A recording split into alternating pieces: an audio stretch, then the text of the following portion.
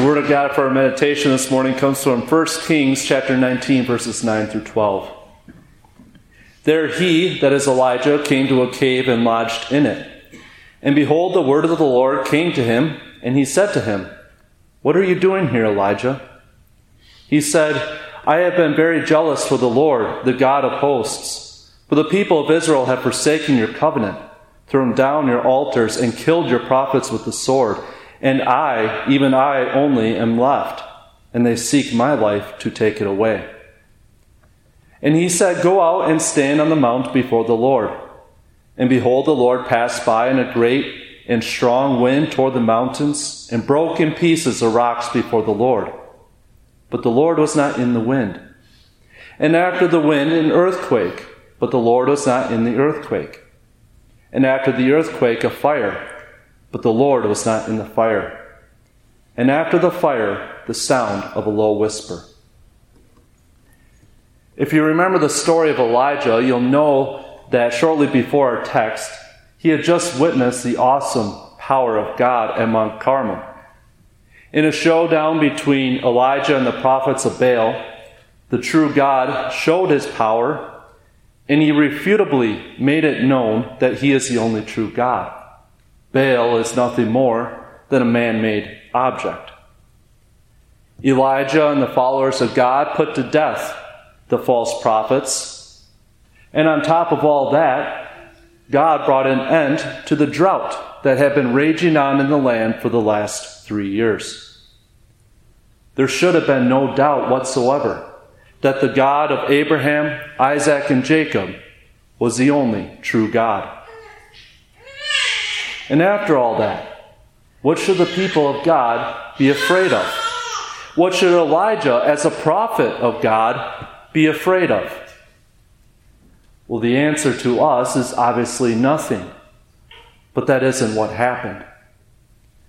Word got back to Jezebel, the wicked queen of the land, and she placed a threat on him that she would kill him. And despite everything that he had just witnessed God do to demonstrate his power and his glory, Elijah feared for his life and he fled. To Elijah, everything felt hopeless. If that awesome work of God didn't convince the nation to repent, then nothing would. He didn't want to be a prophet anymore. And he even went so far as to say, "It is enough now, O Lord, take away my life, for I am no better than my fathers." He was ready to call quits even on his life. But God had other plans. He was not done with Elijah yet. And through an incredible miracle in its own right, God preserved Elijah to travel 40 days and 40 nights to Mount Horeb, where our text picks up.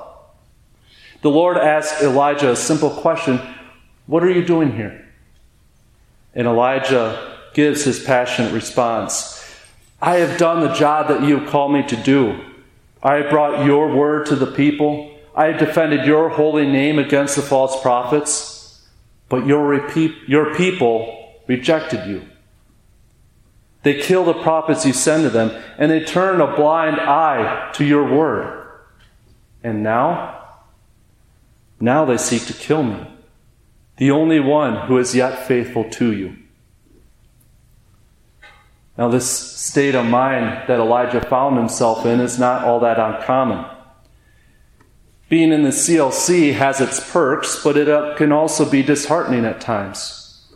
How is a church body this small supposed to make it? What chance do we have against the world that just wants to snuff us out? It appears that we really don't stand that much of a chance. It would be better for us to just run away and hide from the world so they don't notice us, so they don't try to squish us and get rid of us. And what about in your own life? How many times has God seemed distant to you, where too many bad days have come up and you wonder, what's the point? Why believe in a God that doesn't protect his people from every threat that we face?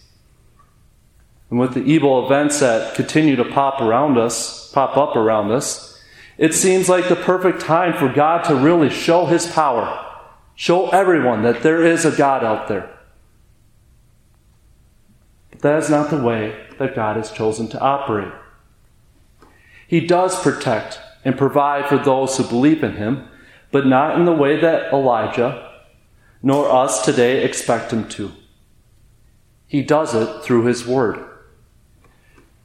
When God brought Elijah to the outside of the cave, he passed by him in 3 spectacular ways: a strong wind that broke boulders, an earthquake, and a fire.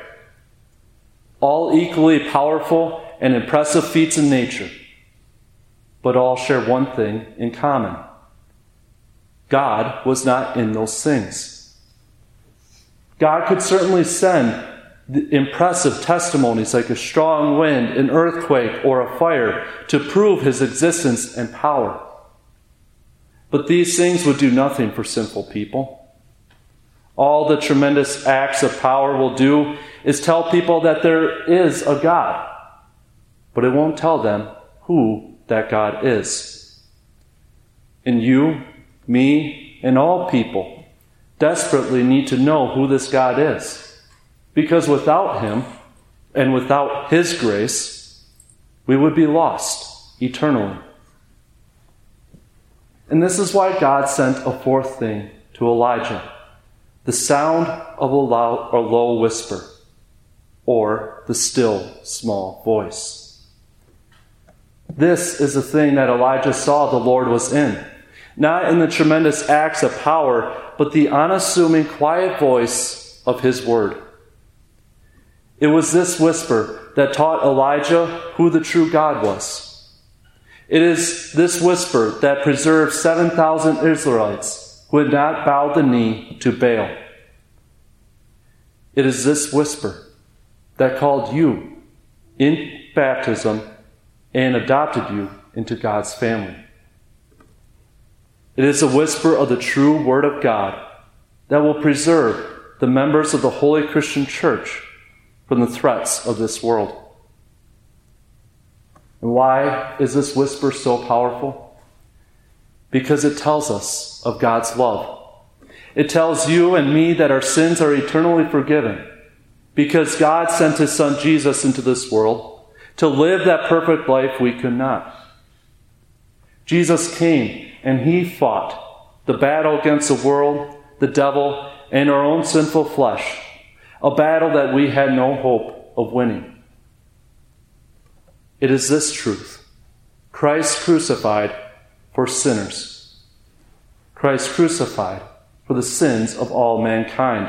And Christ rose again for our justification. That is the true power of God.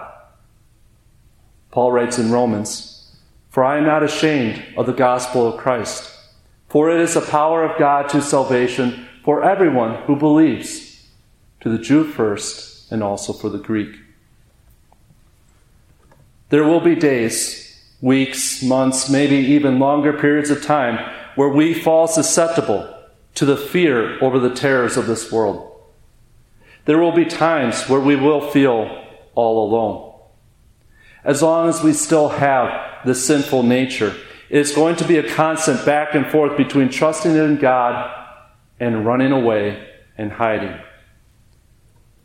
But one thing does not change: that whisper of God's truth. No matter what terrors you face, or no matter how alone you may feel, your sins remain forgiven.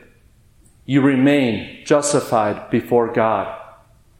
There is no sin that is too great for God's forgiveness. And the best part of all this, the comforting whisper of the gospel is always at your fingertips through Holy Scripture. Amen.